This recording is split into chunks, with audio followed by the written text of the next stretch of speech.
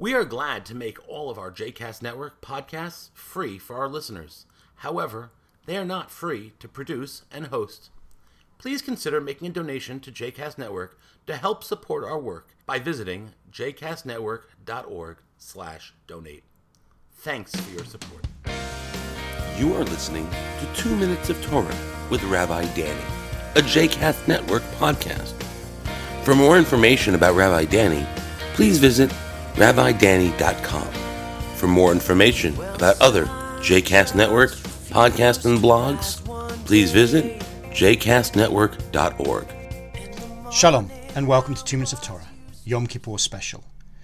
This Shabbat we will be marking the festival of Yom Kippur, and as such we interrupt our regular Torah readings and our regular Shabbat observances to observe the day that is known as Shabbat Shabbaton, the Sabbath of Sabbaths, arguably the most important day in our Jewish calendar.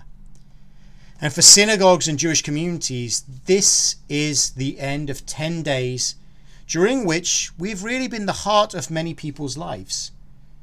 People have been in the synagogue in numbers that won't necessarily be replicated at any other time during the year. Our buildings and our sanctuaries have been filled to capacity as people ensure that they are present both for Rosh Hashanah and Yom Kippur. And it's wonderful to have the synagogue bursting with people and life in the way that it does over this period. And it's also so strange the day after Yom Kippur when we empty.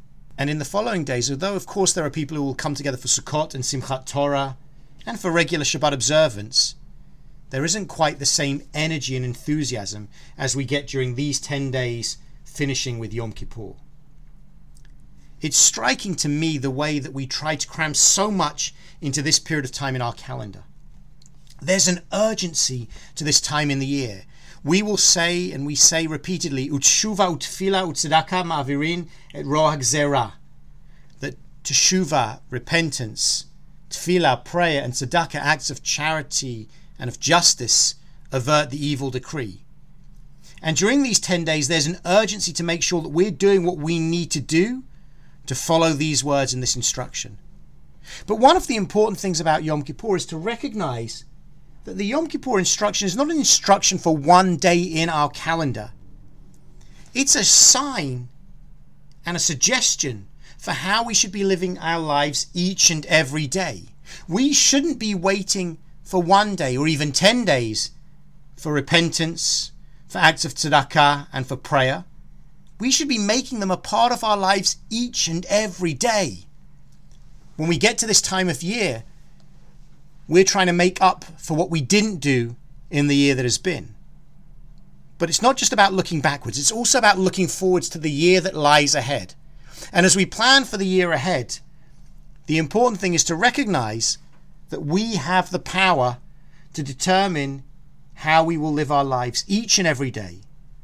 And if we can be guided by the principles that are so central to these days of awe, to these high holy days, to Rosh Hashanah and Yom Kippur, then surely we'll be living our lives in a way that makes them more meaningful, happier, and also good in terms of what we will contribute to society.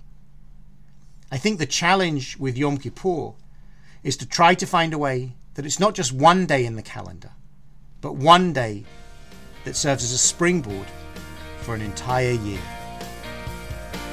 Gmar Chatima Tova, Shana Tova Umetuka, and Shabbat Shalom.